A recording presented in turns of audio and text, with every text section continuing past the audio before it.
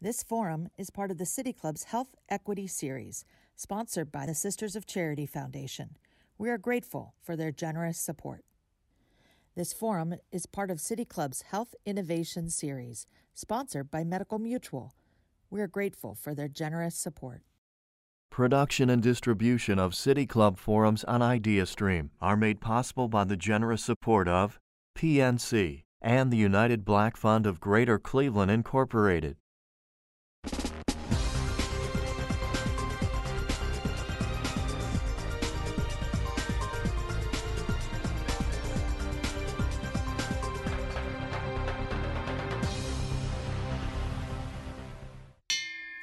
Hello and welcome to the City Club of Cleveland, where we are devoted to conversations of consequence that help democracy thrive. I'm Dan Moulthrop, Chief Executive here and a proud member. Today is May 7th. You're with a virtual City Club forum. We're live from the studios of our public media partner, 90.3 WCPN IdeaStream. Big thanks to them.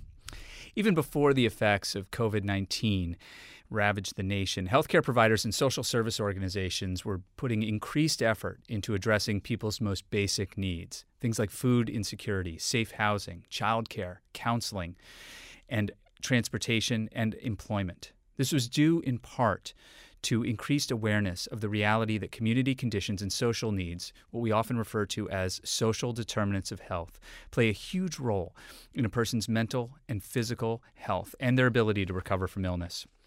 The City Club has convened several forums on these topics over the years, and today we're pleased to focus on a new solution happening right here in Cleveland.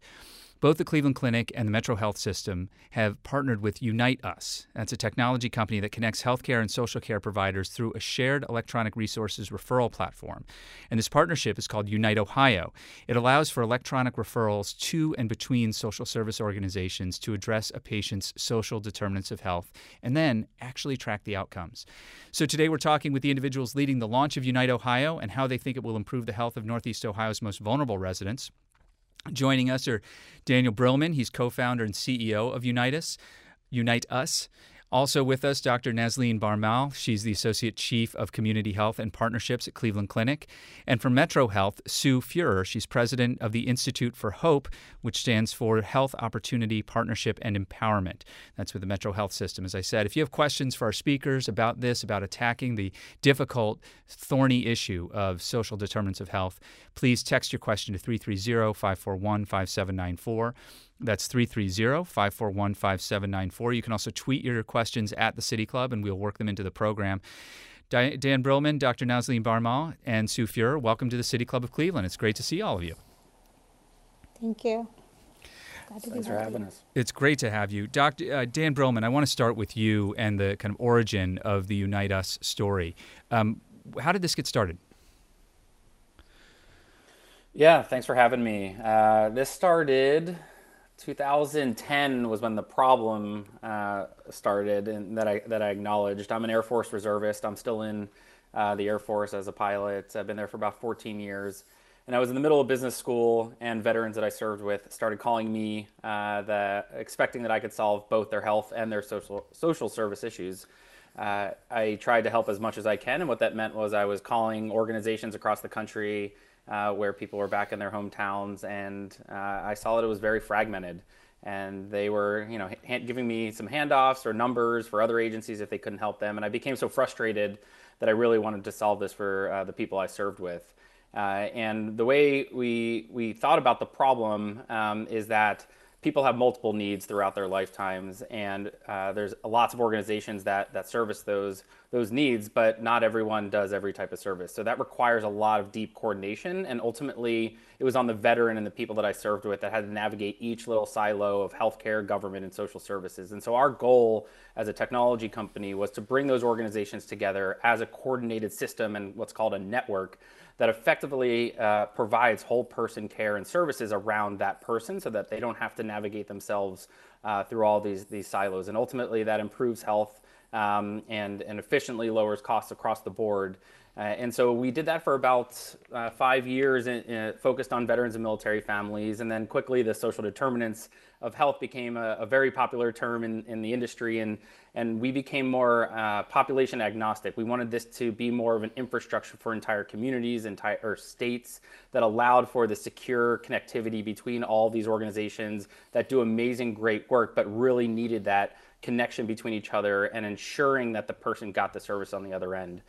We operate now in 42 states. We're over a 500-person company, and ultimately we're extremely mission-driven, and we're really about the end goal. Did that person get the help they needed? And we're excited to be here and obviously working in Ohio as well with great partners that are on the call with us. How many different cities are you working in right now? Lots. So in the 42 states, most of the metro areas, we've gone obviously very deep into rural areas as well. And I think it's over 1,000 counties. We think about from where services are, how people access those services. And so across those 42 states, it gets very deep into those communities. So it's really beyond the city limits. It's really getting, where are those services? Where do people need help? And that's it. That's where we ensure our staff are on the ground, working with those agencies to ensure that we have the supply to service the needs. Dan Brillman is the founder and CEO of Unite Us, a key partner in the Unite Ohio effort that is being led locally by Dr. Nazleen Barmal at the Cleveland Clinic and Sue Fuhrer at MetroHealth Systems. Dr. Barmal, I wonder if you could talk a little bit about what a fundamental shift this is for hospital systems and your colleagues who deliver medical care to be focused in this way on social determinants of health. Yeah, I want to say, first of all, great to be here. It's actually a very exciting time, but it is a huge shift, just like you said, for an organization that is a large integrated healthcare system that's used to delivering complex medical care inside clinical walls, to shift their thinking to be thinking about conditions that affect where people are born, live, play, work, worship, the social determinants. And with that shift, it comes the recognition that healthcare systems might not be the experts in this area and really do need to partner with organizations that have the expertise to meet the social needs of patients, which we know have a huge impact on their overall health. In fact, play a significant role on their overall health. So in this effort for many hospitals to really create the healthiest communities around them, it involves listening to their patients, responding to their needs, partnering with the experts, and investing in communities. We're so excited about Unite Us because we feel that that particular platform, in collaboration with community-based organizations and our healthcare colleagues like Metro, actually meets all of those areas to get us to have healthier communities. So, Dr. Barmal, if I could interrupt for just a moment, I think social determinants of health as a phrase has become shorthand for a lot of people who are in social services, who are in the world of healthcare, and who kind of understand what that refers to. But there's a number of listeners, I think, who don't actually fully get what we're talking about when we say that phrase, social determinants of health. Yeah. It's social determinants of health are basically the community conditions where people live, work, play, worship. They include things such as housing, employment, education, transportation, utilities, food.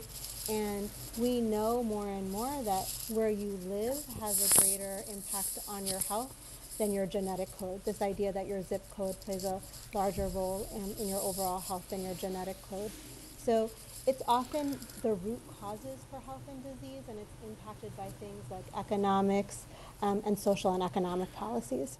Dr. Nazleen Barmal is with the Cleveland Clinic. Sue Fuhrer with the MetroHealth System is with us as well. Sue is president of the Institute for Hope, and I've already forgotten exactly what HOPE stands for. I think the E is empowerment, Sue, but help us understand where Metro comes into all of this. Sure. So, Metro has been really the healthcare system that has taken care of everybody in our community for nearly 200 years. And we've had many, many programs for a long time that really have moved beyond the walls of the hospital to help everyone live their healthiest life and address some of these social needs that our patients have. But a couple years ago, Dr. Akram Boutros, the CEO, really decided that we were going to move a little bit faster and really try to take the lead in this area, and created the Institute for Hope, which stands for Health Opportunity, Partnership, and Empowerment. Thank you. And so we've... No, go ahead. Keep going. Yeah, but thank you for filling in those blanks that I left before. Yeah, so, we've been at it for a couple years now, and early on in our journey, we recognized that as a community, we had a lot to learn from our healthcare systems experience in electronic health records, where we have different ones and they don't talk. And so at the Institute for Hope, we convened people in the community. So we actually brought in the healthcare systems, United Way, Center for Health Affairs, Dr. Gillette at Case Western Reserve, Better Health Partnership, and we started evaluating referral platforms, recognizing that we had to be able to talk together and it had to be transparent. And we had some criteria, mainly that it was free or low cost to all 501c3s and federally qualified healthcare centers. That not only did the health systems talk to the CBOs, community-based organizations, but the community-based organizations could refer to each other. And we just had a great example with Seeds of Literacy, where we had a listening session with Unitas, and they said, so often we have people that can't read, but they have so many other social needs and we didn't know what to do. And Unitas is the perfect fit, because now we have an easy way to reach out to our partners that may have food needs and things like that. So through evaluation, we picked Unitas, and we launched at Metro the first on September 22nd, 2020. So we've been at it just a little more than 6 months now. And what have you found in 6 months? We have found that through screening, 60% of the patients that we see have at least one social need, and nearly 20% have 3 or more social needs. So there is a huge demand out there. And through the Unitas network, we can create referrals for the social domains, such as food, transportation, housing, utilities, even digital connectivity. And we can connect, through a very meaningful way, through private, that's private and HIPAA controlled. We can connect that patient with a CBO. And when that CBO the community-based organization responds to the healthcare system, everybody can see. So, the reality is our patients go to Metro and the clinic and UH and even the VA, and they use CBOs. So this is helping things be really efficient, because if the Greater Cleveland Food Bank is going to address a need for a patient, the Hunger Network doesn't need to step in, the Euclid Food Pantry doesn't need to step in. So it's really making it effective. What we hope to see, as we grow, is that clinical care teams will be able to see what has been done. So when the patient comes back, they'll say, oh, we see you got utilities, so you now have a refrigerator, and I can safely prescribe insulin for you, and I know that you're going to be able to take that insulin. And the goal will be, hopefully, we'll reduce some of the frustration that our clinicians see, because so much depends outside the medical facilities. Doctors and nurses need help, and Unitas Network is going to help us do that. Dan Brillman, could you share some of the success stories from other cities where this has been in place for a while, and how that's transformed the patient experience?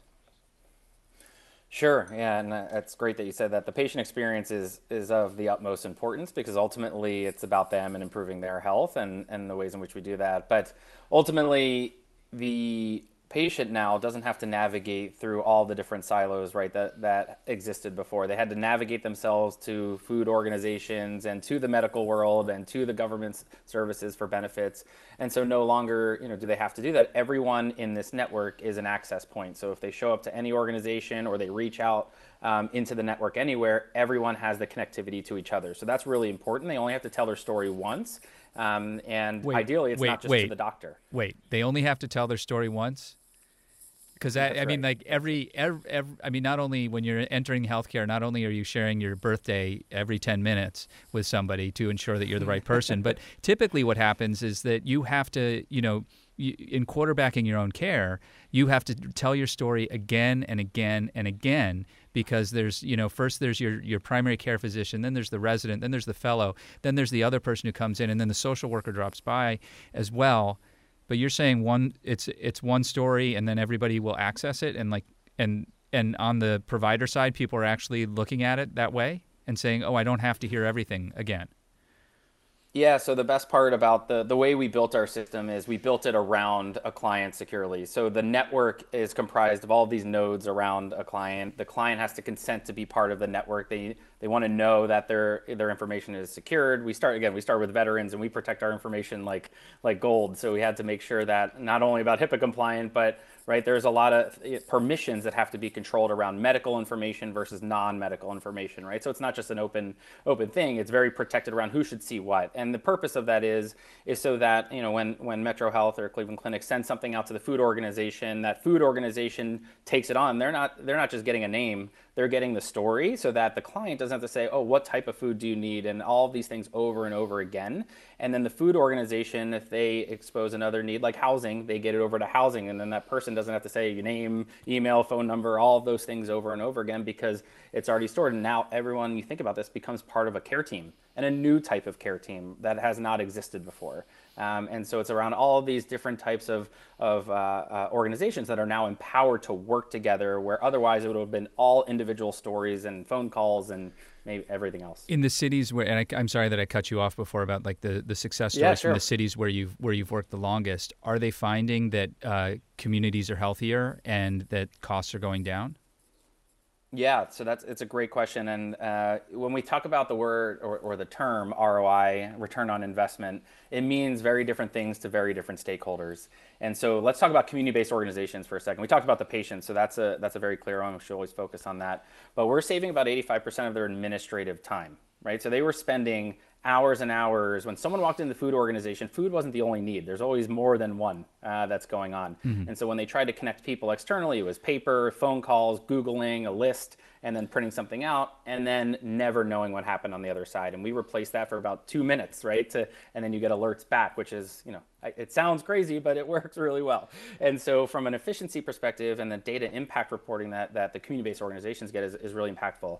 On the medical side, one thing that was published in Forbes was on 1,000 patients, just looking at 1,000 patients before, and let's call them clients that were not served in the network prior, and then 1,000 that were served in this community network in New York, a 16% reduction in emergency room visits. So what did that mean? That means organizations in the community all had the ability and the tools to surround these clients, serve these needs without clinical intervention, right? So that means we created this ecosystem, this infrastructure that supported these people, and they became the first point of call before they walked into an emergency room visit, whether it was for food or because they were homeless or for any other types of things that were not just related to pure medical care.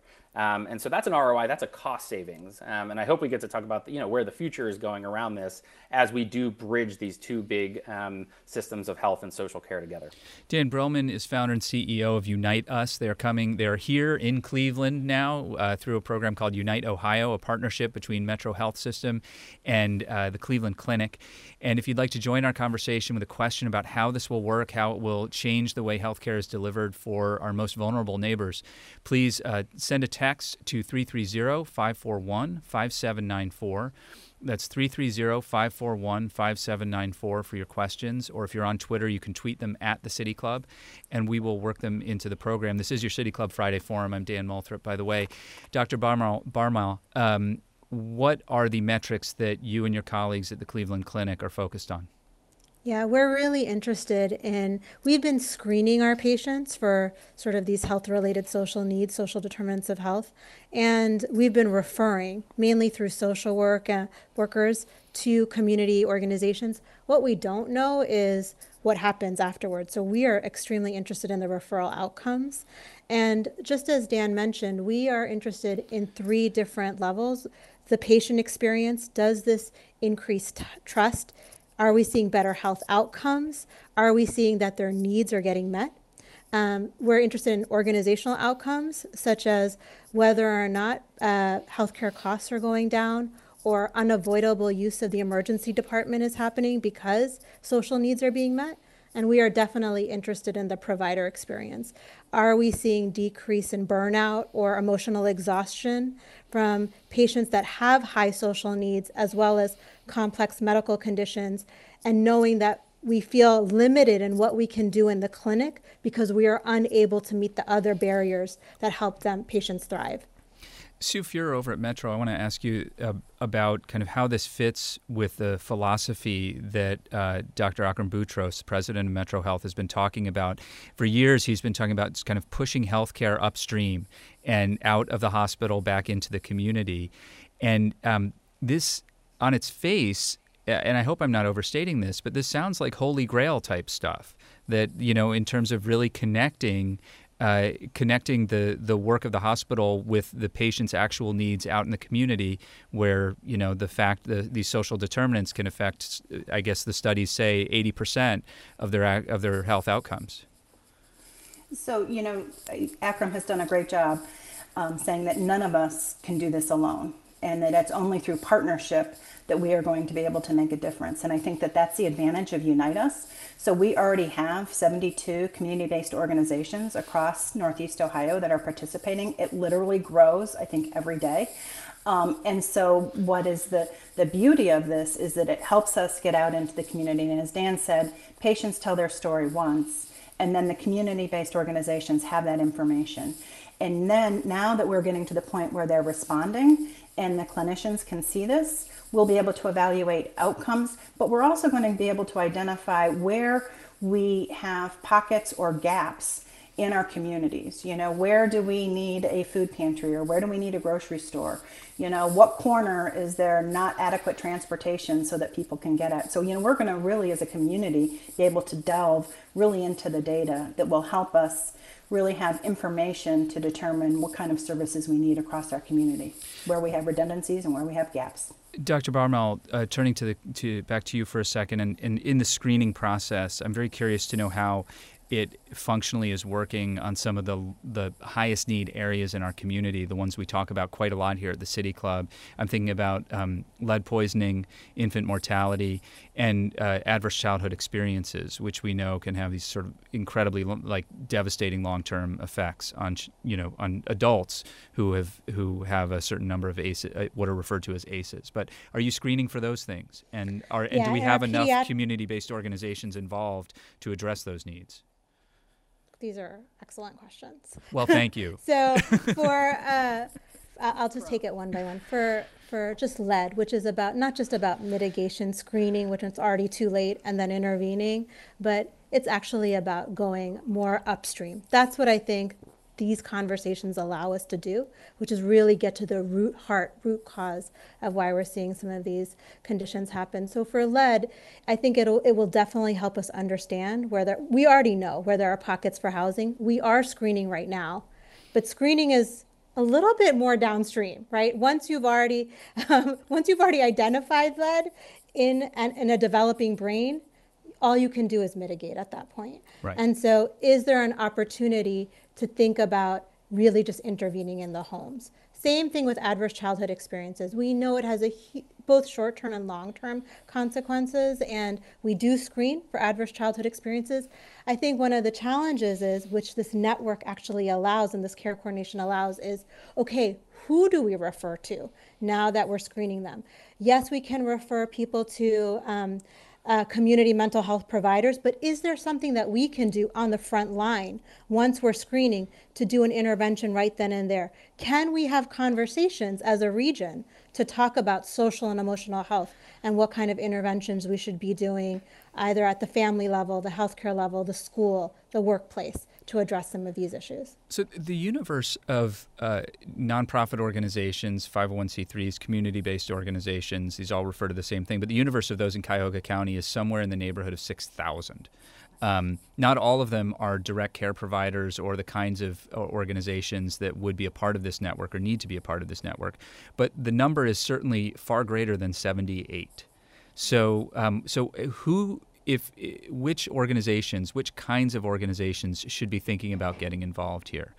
Sue Fuhrer? Sure. So, food, transportation, housing, utilities, digital connectivity, education, employment, legal, behavioral health, and other healthcare. The Gathering Place, for example, takes care of cancer patients. We work closely.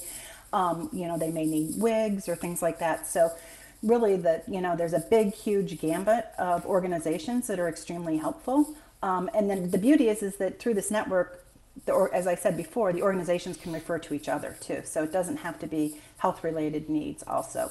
So again, we're out trying to get the word out, and we're relatively new at this. We've implemented it in the midst of a pandemic. Which is both great timing and terrible timing. Yes. Actually somebody from that was involved said early on, they said, we knew we needed this before the pandemic. We did start convening. We were this close before right when the pandemic hit of signing. And they said, but boy, do we need it now more than ever. Boy, has the pandemic really demonstrated just how fragmented our system is. And when you lose the face-to-face interaction, and you're solely relying on the phone or the electronics, Unitas makes it a whole lot easier. Dan Brillman, I'd love to hear about organizations outside of Ohio, and I should mention right now, somebody should mention the URL. We haven't even mentioned that. If people want to find, I think it's Unite Ohio. If you Google Unite Ohio, you will find it, right? Like, let's all agree that that's the quickest way. Dan Brillman, though, turning to you, and somebody will send me the URL in a second, I'm sure. Could you share a story about a sort of unlikely organization that joined the network, and what the impact that had on their clients and their organization? Yeah, absolutely. I'll start with the URL, ohio.unitus.com. Thank you, sir. That'll be a helpful one. Yeah, of course. And I like to always bring up churches. That's been a really interesting journey, and then schools as well. And I bring these up because they're access points. You may not think of them as just service delivery organizations, but where do people show up every day or every week, right? Where they may talk about their needs with someone. It may be a school nurse, it may be the pastor, right? These are new places. These are not doctors where you have to go to the doctor to tell them about your needs. These are other places where they show up. And they become organizations in the platform because they see the need all day. And so I like to bring those up because it may not be, it might be that light bulb. Oh, that's obvious that they should be part of it. But these are all organizations that may not, electronically receive every day, but they for sure are access points where otherwise it may be a much more emergency response to those needs, where they can be solved because someone said something in a place of worship or in a school setting with the school nurse, as an example. Sue Fuhrer, go ahead. I was just going to say the community development organizations too. We've had several of those join, and they are also another point that see a lot of people that have need, and it makes it a whole lot easier for them. I've been thinking about, as we've been discussing this, my brain is going to some conference calls that I've been on around efforts to increase vaccination rates and make sure that everybody has access to the mass vaccination clinics that have been at the Wolstein Center. Sue Fuhrer and Dr. Barmal, you may have been on the same conference calls that I was on, but it seems to me that those are the networks, like those are the groups that, and every organization that is, that was funded at any point through like the COVID-19, the Greater Cleveland COVID-19 Rapid Response Fund, should be heading. If they're not already part of the network, they should be heading over there right now to check it out. And it appears to be pretty straightforward to sign up. Yes. Yes. Okay. Great. Well, thank you for confirming my suspicion about how easy it is to sign up. We're talking with Sue Fuhrer of MetroHealth. She's the president of the Hope Institute there, which stands for Health Opportunity, Partnership, and Empowerment. Dr. Nazleen Barmal is with the Cleveland Clinic. She's Associate Chief of Community Health and Partnerships there. And Dan Brillman is our man from out of town. He's the CEO and founder of Unite Us.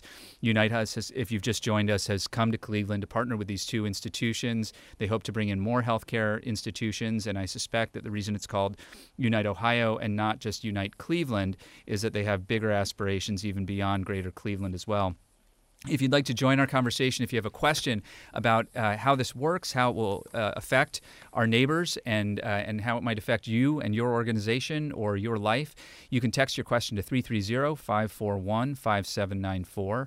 The number again is 330-541-5794 to text your question. And if you're on Twitter, please tweet it at the City Club, and we'll work it into the second half of the program. It's your City Club Friday Forum, and the Q&A starts now. So here's a question. In exchange for tax-exempt status, hospitals are required to provide a community benefit as part of their annual, and to report that on their annual tax forms. We know most of the community benefit spending from hospitals is for financial assistance. Example is the differences between what Medicaid costs and what it actually pays for, what Medicaid care costs and what it actually pays for.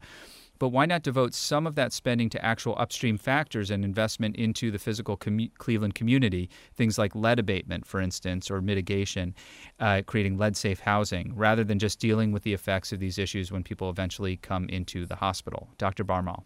Yeah, we can do both, and we should be doing both, and we are doing both. And I would say that all of our healthcare systems, we are very fortunate in Cleveland and in Northeast Ohio, are doing both. So we are not just screening people and then addressing their issues medically. We are also talking about taking part of our investment and putting into housing and doing lead abatement. Very exciting time. More and more healthcare systems are joining this effort because we all recognize that housing is health. Sue Fuhrer?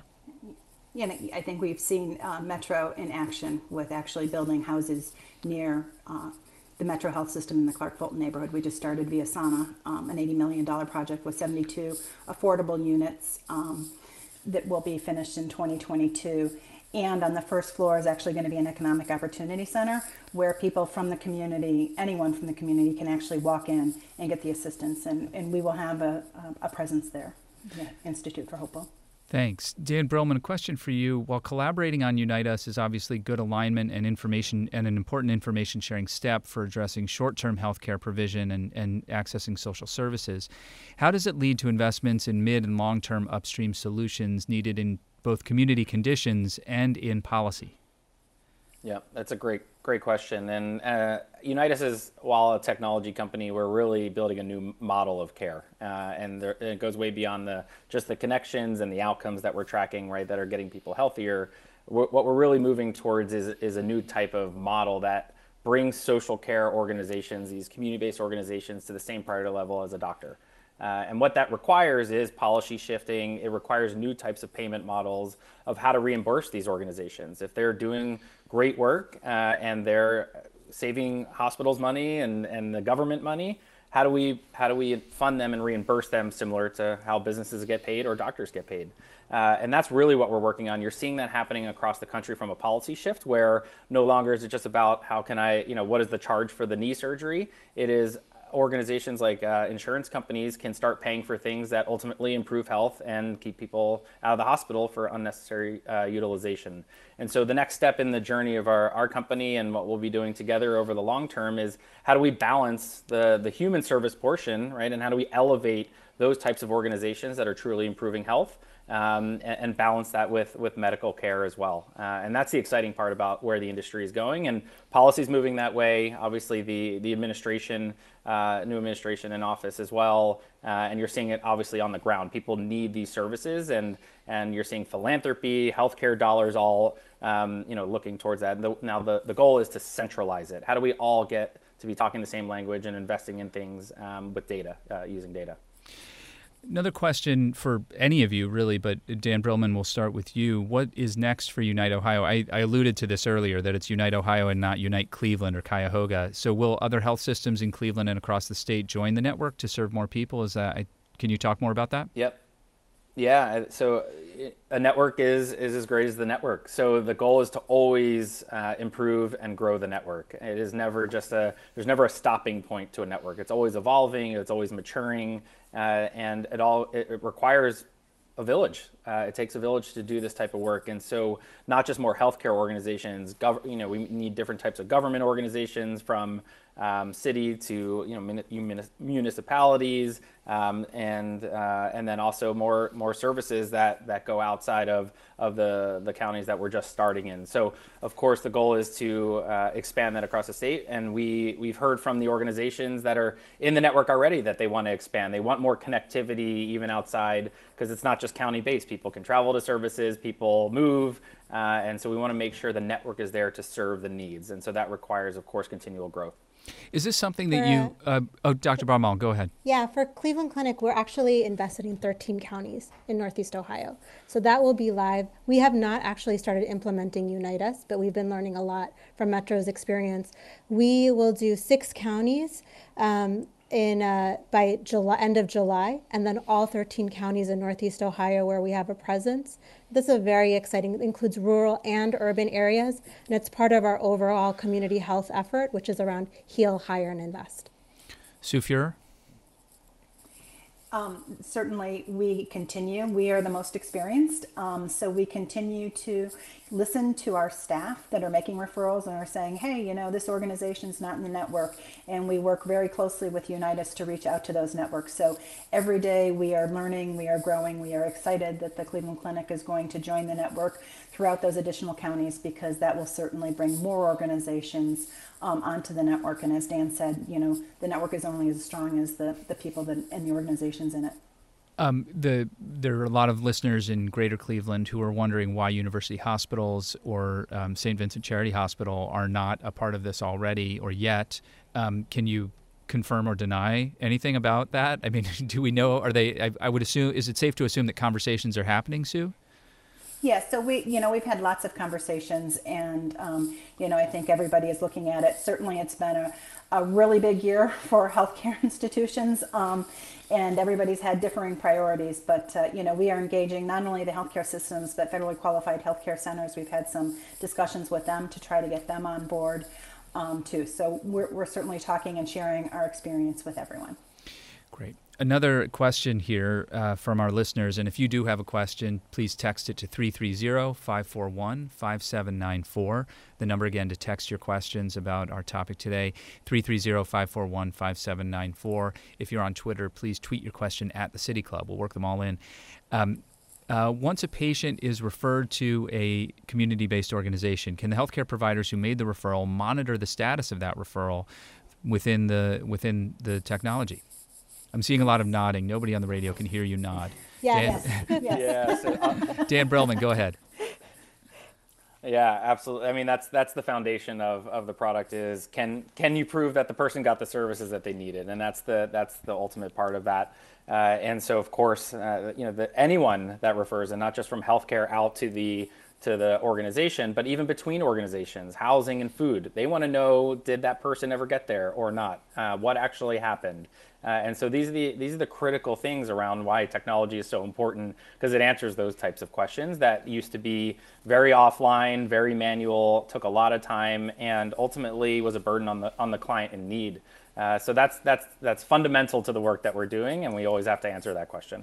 And go ahead, Sue Fuhrer. We've seen this, real time, where a referral has not been answered timely. So then we know to reach out to a different organization. So that's helping us hone where we refer, which organizations we refer to, and it's also giving us, real time information, which organizations are able to respond to our needs and which ones aren't. And when a patient comes to you with these unmet needs and you're able to establish that referral, Sue Fuhrer, is there somebody on staff at Metro who is assisting and making sure that the patient, the client, our neighbor gets to the service, gets to the organization, not just like looking and seeing if it happened, but actually assisting in that process and helping to manage the care? So, yes is the short answer. And I think we triage. So there are many patients that, it might work and say, here, there's a food bank food pantry down the street that works. For some patients, they need more touch, and they might have many social needs, and that's where a community health worker or a social worker will step in. But what we're finding is that for many of our patients, Unitas is a perfect answer, because they can put in what's going on, the agency can refer back, and then everybody sees. And if that's not met, then we can allow our staff to work at their highest level of license, and then that social worker can reach out and say, okay, this patient wasn't able to connect by themselves, wasn't able to get what they need, so let's step it up and have a clinical intervention. Dan Brillman, a question for you, which I'm sure the answer is yes, so I'm going to ask you to explain more, but have you experienced any regulatory obstacles to sharing information with community-based organizations? I would imagine that there is nothing but regulatory obstacles that you've had to figure out. Yeah, I could disconnect it for about 2 seconds, Okay. but I heard regulatory obstacles. Yeah, that's so the question. Talk about the regulatory obstacles and talk about how you figured that, how you kind of untangled that knot. Absolutely. And we just submitted a letter to ONC and OCR because they're requesting actual changes to law which alleviate the burden of the silos of information sharing. And there's a lot to be said there. So first and foremost, the patient has to direct their consent, which is a new process between stakeholders that never talk to each other electronically. So that is first and foremost, that is paramount to our work, that is required. The second part of that is that the organizations that we onboard, why we talk about quality and accountability is because they have to be onboarded specifically by the types of services they provide. And this gets into the very detailed services around substance use, which is another law, 42 CFR Part 2, of how we treat behavioral health information and substance use information. So there are very protected laws that even go beyond HIPAA related to that. So we had to build features around what's called sensitive service types, right? So it can't be shared with the network. It has to be direct relationships because that is what the law states. Is that a burden on clients in need ultimately sometimes? Yes, it is. And we know that.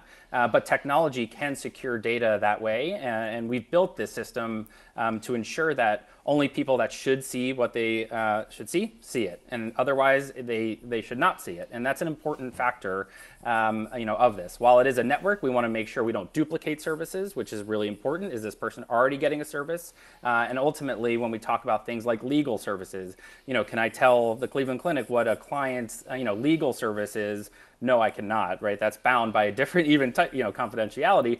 But they want to know that a legal concern is taken care of, right? And that may be good enough for a doctor to understand that it is being taken care of. So all of these things over 8 years, it is unbelievable how many features and permissions that we've had to build. I think over 7,000 that have to be controlled every single day, and how secure this network has to be for this to work. But what we're seeing ultimately is that laws are changing because we understand how burdensome it can be, even just in the medical world of information sharing. Just my medical records, let alone what's my social care record, right? Is there one? And so now we're bringing that all together to say, how can we build the best experience for consumers that have needs? And how do we protect that information? How do we connect them? And then how do we ensure that they get those services every time? I wouldn't be surprised if your legal department is as large as your coding department. And the best department, for sure. I mean, they work very, very hard. Yeah, we could not do that without them, for sure. Access to educational opportunities and affordable quality childcare. These are two things we've talked about a lot at the City Club, are two other social determinants of health. How is Unite Ohio working to address those particular issues? So, Sue Fuhrer, go ahead. Sure. We have been really working closely with, Tri-C, Cleveland State, trying to make sure when we screen our clients, we were actually in the COVID clinics, the vaccination clinics. While you wait for 15 minutes after you get your shot, we were asking people to complete the SDOH survey so that we could follow up real time, and the number of people that are saying, unemployed, seeking employment is huge. So educational opportunities, employment opportunities. So we're really targeting them. We've just started working with organizations like Head Start and things like that with childcare. What we have found so far is the biggest need that is a little bit frustrating is housing.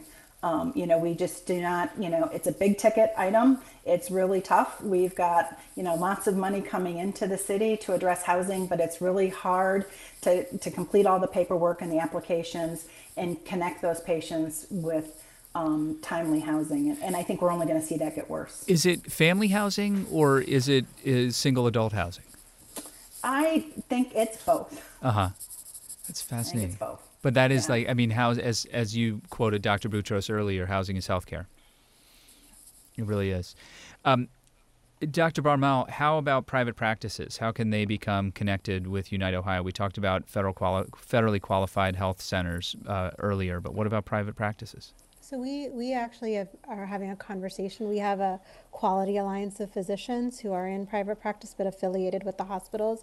And I think they are very excited to learn about Unite Us and be part of the network. As long as you're on Epic and part of the electronic health record, actually, you can have access to Unite Us. The main issue is that for them, it's who is doing the screening and then who is actually responding when somebody identifies a need. And so instead of having to fax paperwork over to like a community-based organization to meet the need, we can just now do it electronically. So private practices are part of the conversation as well, but as long as they're affiliated.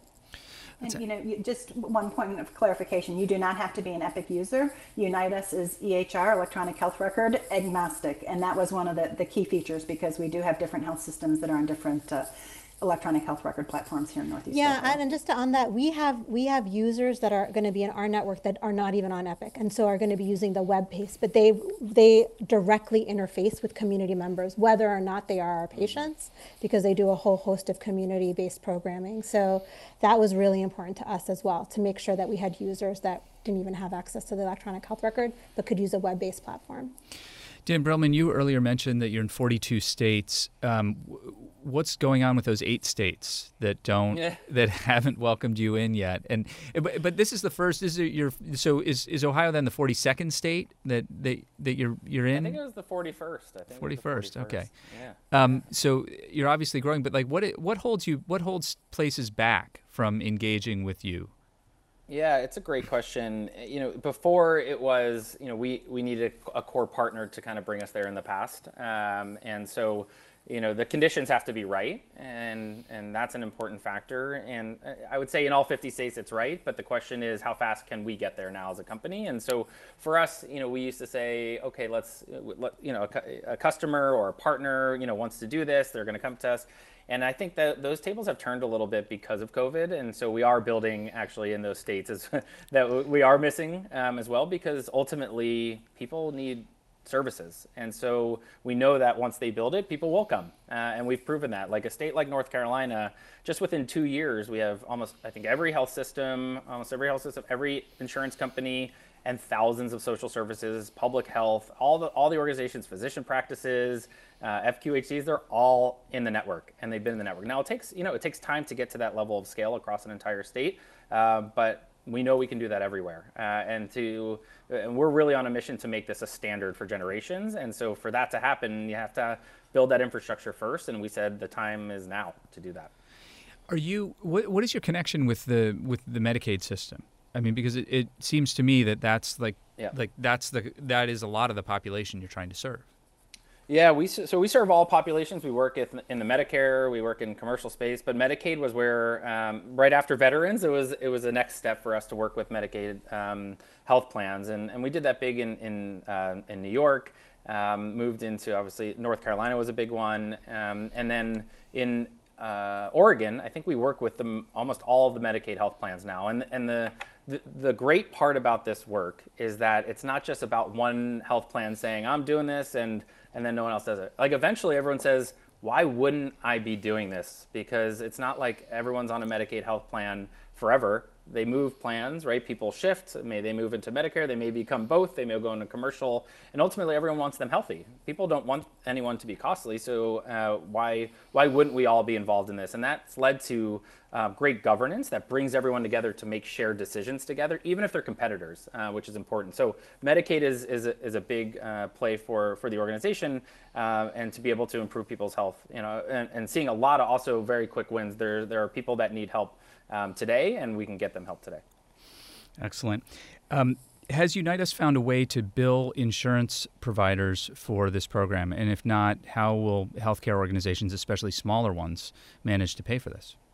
Yeah, so we've started to, a couple states that I'll point out that allow for this now. So North Carolina, through Medicaid, has what's called the Healthy Opportunities, which is $650 million of reimbursement for social services. Literally using medical dollars that would otherwise be used for a doctor's visit or a surgery, for rental assistance, for housing, for transportation, for non-medical services.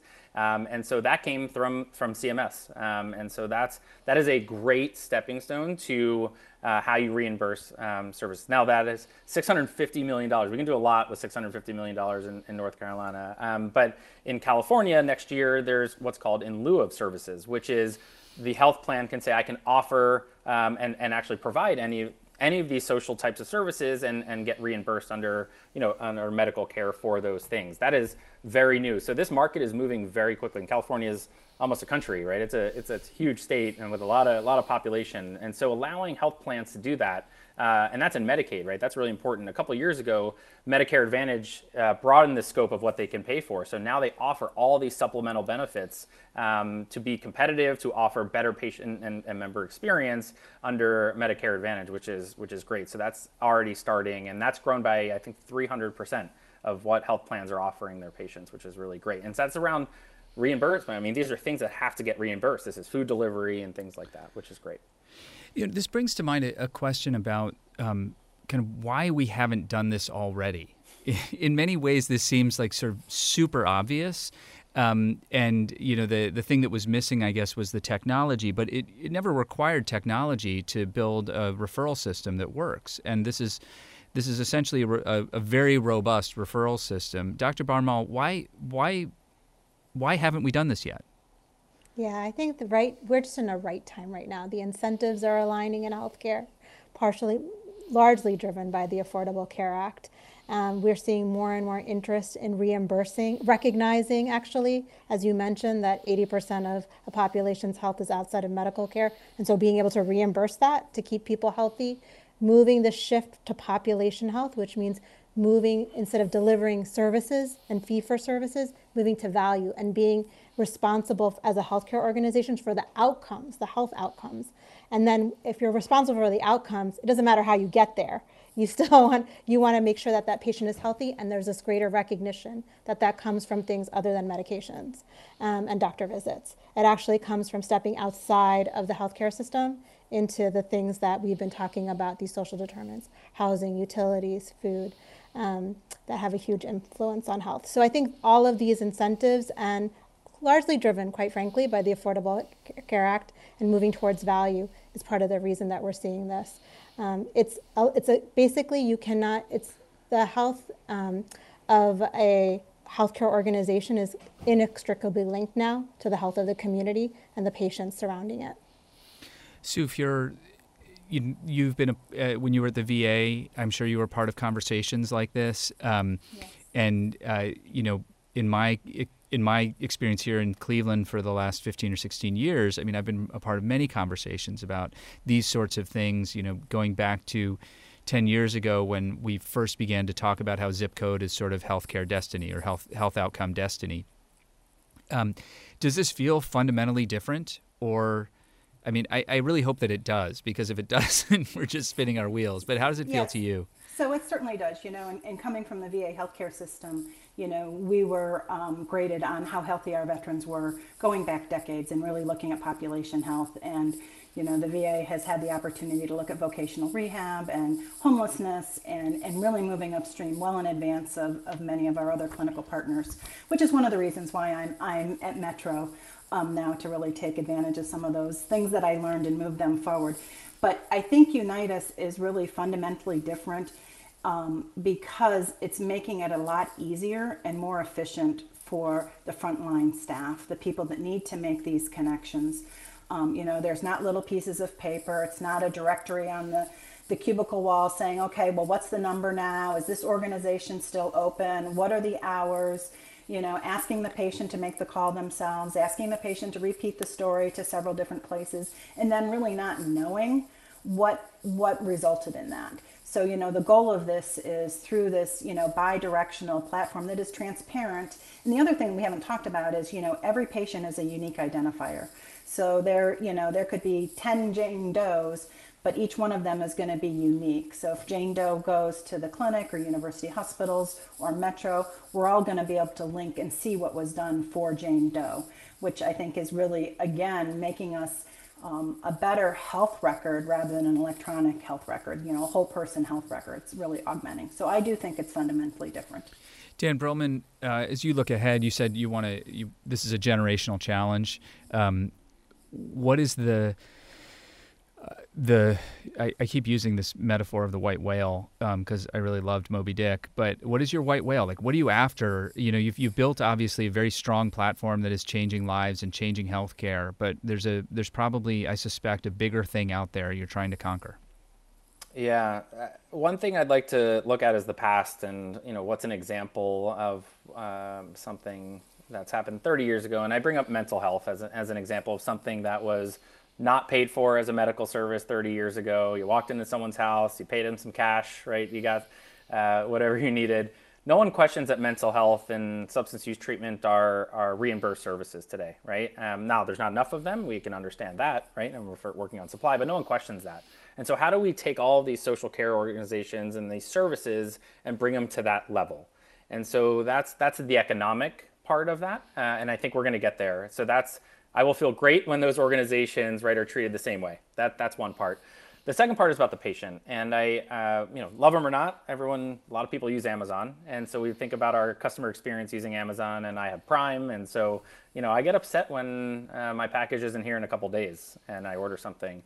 And so why shouldn't our experience as patients be like that? And that requires, think about what Amazon did with supply, right? They built the whole logistics system, they figured out all the nodes of who sells all the things in the world, and centralized it for the person buying it. We should have an experience for integrated health and social care in that same experience. So that would make me feel good. It gives me the chills to talk about it like that. But I think we all should drive towards that. And that requires some baseline infrastructure to be able to do that. And I think we're in the early days of that, but we're making so much impact already that there's line of sight to that type of experience. Dan Brillman is the co-founder and CEO of Unite Us. They have just come to Ohio in this last year to form Unite Ohio, starting with the Cleveland Clinic and MetroHealth System. Sue Fuhr is with MetroHealth. She's president of the Institute for Hope, Housing Opportunity, and something and Empowerment. What is the P? Health Opportunity Partnership. Health Opportunity Partnership Empowerment. I apologize for not getting that right. I'm going to next time I see you. And Dr. Nazleen Barmal is Associate Chief of Community Health and Partnerships at the Cleveland Clinic. Thank you so much, all three of you, for your time today. Thank you, Dan. Thank you. Thanks also to our member sponsors, donors, and others who support our mission to create conversations of consequence that help democracy thrive. We've got some great conversations coming up this month. Next Friday, we'll talk with 3 local leaders in the Asian American Pacific Islander community about the recent rise in hate crimes against that community. And on May 20th, it's our annual State of the County address with Cuyahoga County Executive Armand Budish. You can find out more and see what else is coming up at cityclub.org. You can check out what you missed there, or on PBS Passport, Roku, Amazon Fire Stick, Vimeo, and of course our YouTube channel as well. I'm Dan Malthrop. Stay close in your hearts, my friends. We will be close in person again very soon. Our forum is adjourned. For information on upcoming speakers or for podcasts of the City Club, go to cityclub.org.